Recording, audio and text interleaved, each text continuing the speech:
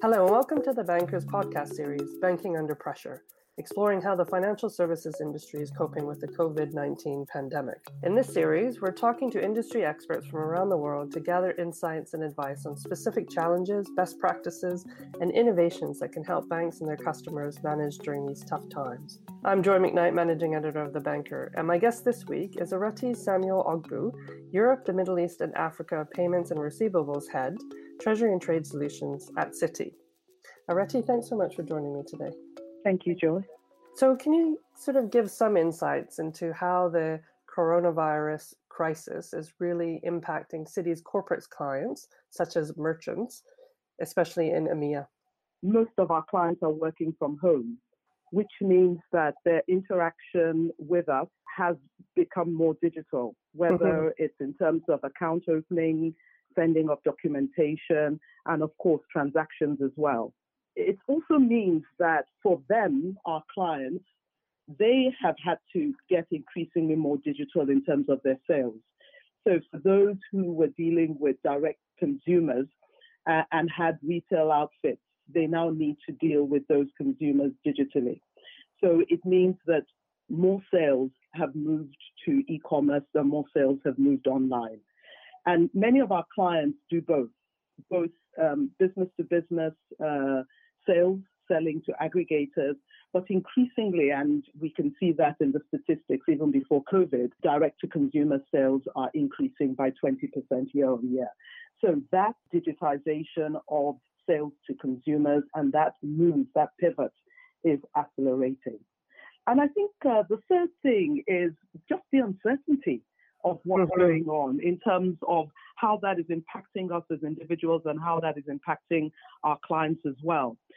Just some examples of what we're seeing in Middle East, North Africa, Sub-Saharan Africa as well.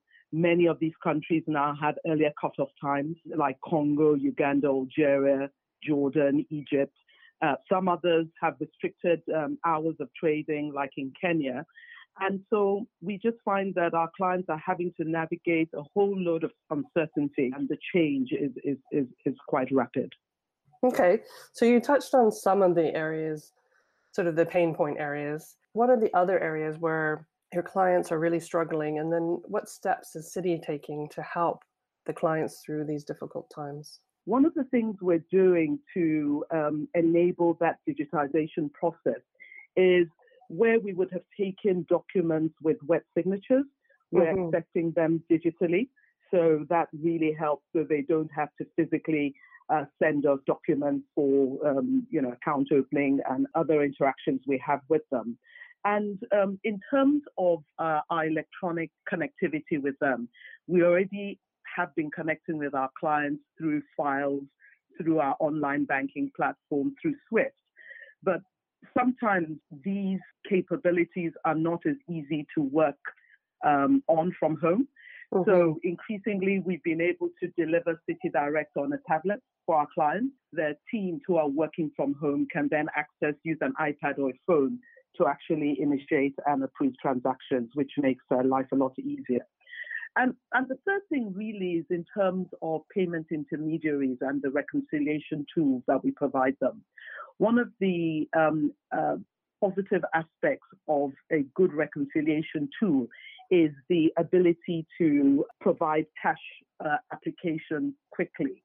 And of course, we know at this time that many of our customers have liquidity challenges because, of course, they're not getting as much money in as they have done in the past. So the ability to reconcile quickly, apply the cash to the sale quickly through tools like virtual accounts and payer ID for our clients means that funds are released a lot quicker, and it expedites the cash availability and impacts the liquidity positively. And I wanted to ask you really about some of the measures. Obviously, a lot of governments have now really stepped up to the plate in trying to deliver measures to help especially corporate clients and then also the SME space. What do you think government should be doing to help businesses weather this crisis? Governments have a great opportunity to digitize themselves. And this is, even before COVID, a journey that they've been on to improve their operating efficiency. But a number of governments have also announced measures in terms of social welfare payments. And one of the things that would be helpful for governments, and we're seeing that already, is making those payments digitally and using very efficient last mile connectivity such as instant banking or instant payments rather, SEPA, and in some cases even wallets. So the more governments are able to digitize themselves, the easier it is for them to make the social welfare payments. But the interesting thing that we're seeing governments doing to support at this time is that there's quite a lot of pricing forbearance and concessions that seem to be taking place. In Egypt, for example, they have requested that local currency fees transaction fees be waived for 3 months. In Greece, for certain sectors, they have mandated check issuers to add 75 days to those issuance dates. And that means that for particular sectors like retail and also the shoe manufacturing sector and others that have been named, it means that they have 75 days incremental liquidity. And in Kenya, they have asked for wallet fees for M-Pesa to be waived. And we know that in the UK, the contactless amounts have gone up from 35 to 45 pounds. So there are all of these concessions, not just pricing, but also from a transaction and limit perspective to facilitate corporates and others at this time. But another interesting thing we're seeing is the regulatory forbearance. We see that in terms of Swift announcing with their ISO XML program, which is the standardized messaging, which is that they were about to introduce that enhances interoperability and also compliance and so on. They have moved out their dates from November 2021 to November 2022. So that has been pushed out by a year. And then there's a new foreign currency transparency regulation in Europe called Regulation 924, where aspects of compliance have also been relaxed a little bit. So we're seeing that governments and regulators seem to be also playing their part to try and be as helpful as possible at this time. So how do you think that COVID-19 the whole crisis will accelerate the move to digital payments? And this is the sort of the death knell of cash? Well, cash has always been an expensive endeavor anyway. And I think I saw a statistic that said that in India, it's 1.7% of GDP or $210 billion spent printing, storing, distributing cash. So it has always been a difficult means of payment and an expensive means of payment. But I do see that digitization is going to be increased, even from a personal level. Clearly, because we're not going off to the shops anymore, certainly not as much. Much of what we need is delivered, at the doorstep, which means that payment is digital. But we also seen that there are other means that are increasing that digitization. So there's some countries that have actually banned checks during the lockdown, like Nigeria. And other countries have imposed maximum values for checks, like Egypt, for example. So I think cash may only be available for those who are in the more vulnerable and financially excluded category.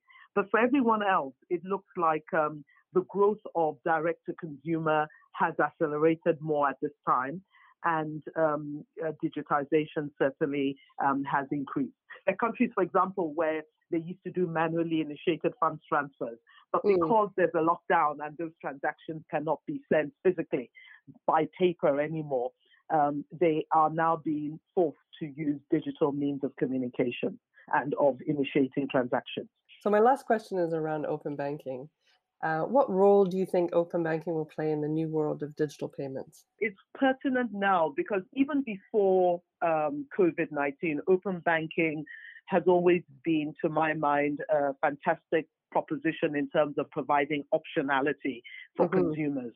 It means that they have a less risky, in my mind, way of making payments because secure authentication that is required before a payment flows from a bank account.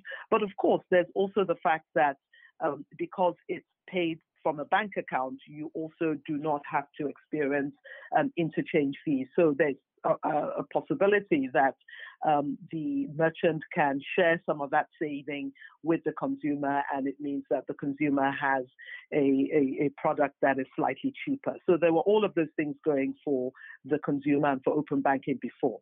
Now with COVID, what I think it means is that with increased digitization, it means that consumers have a wider choice of payment methods, and with consumers doing more online than in terms of walking into a bricks and mortar setup, it means that they have the ability to leverage this to pay for their transactions. I think the other aspect of open banking, which we don't talk as much about, which I think has actually been the more successful aspect, is how you are able to access information about your various bank accounts, wherever they are.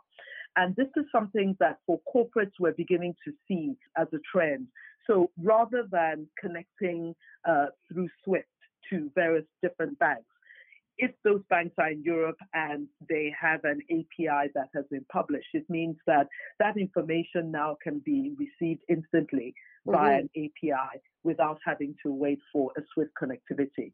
So there's the ability to view liquidity wherever it is in Europe, and then there's the ability to also concentrate that liquidity. That's not there at the moment, but that's something that's a future play. You know, with what I had mentioned earlier, with increased digitization, with increased sales happening online, e-commerce rather than through bricks and mortar, it does mean that all the digital tools that provide payment capability will start to grow. Alternative payment types will start to grow, and open banking will probably flourish even more in that new future. Excellent. Well, thank you so much for joining me today, Areti. And thanks to our audience for listening. Keep up to date by subscribing to our weekly podcasts on iTunes, Spotify, and Acast, and follow our discussions at thebanker.com/podcast. Thank you very much.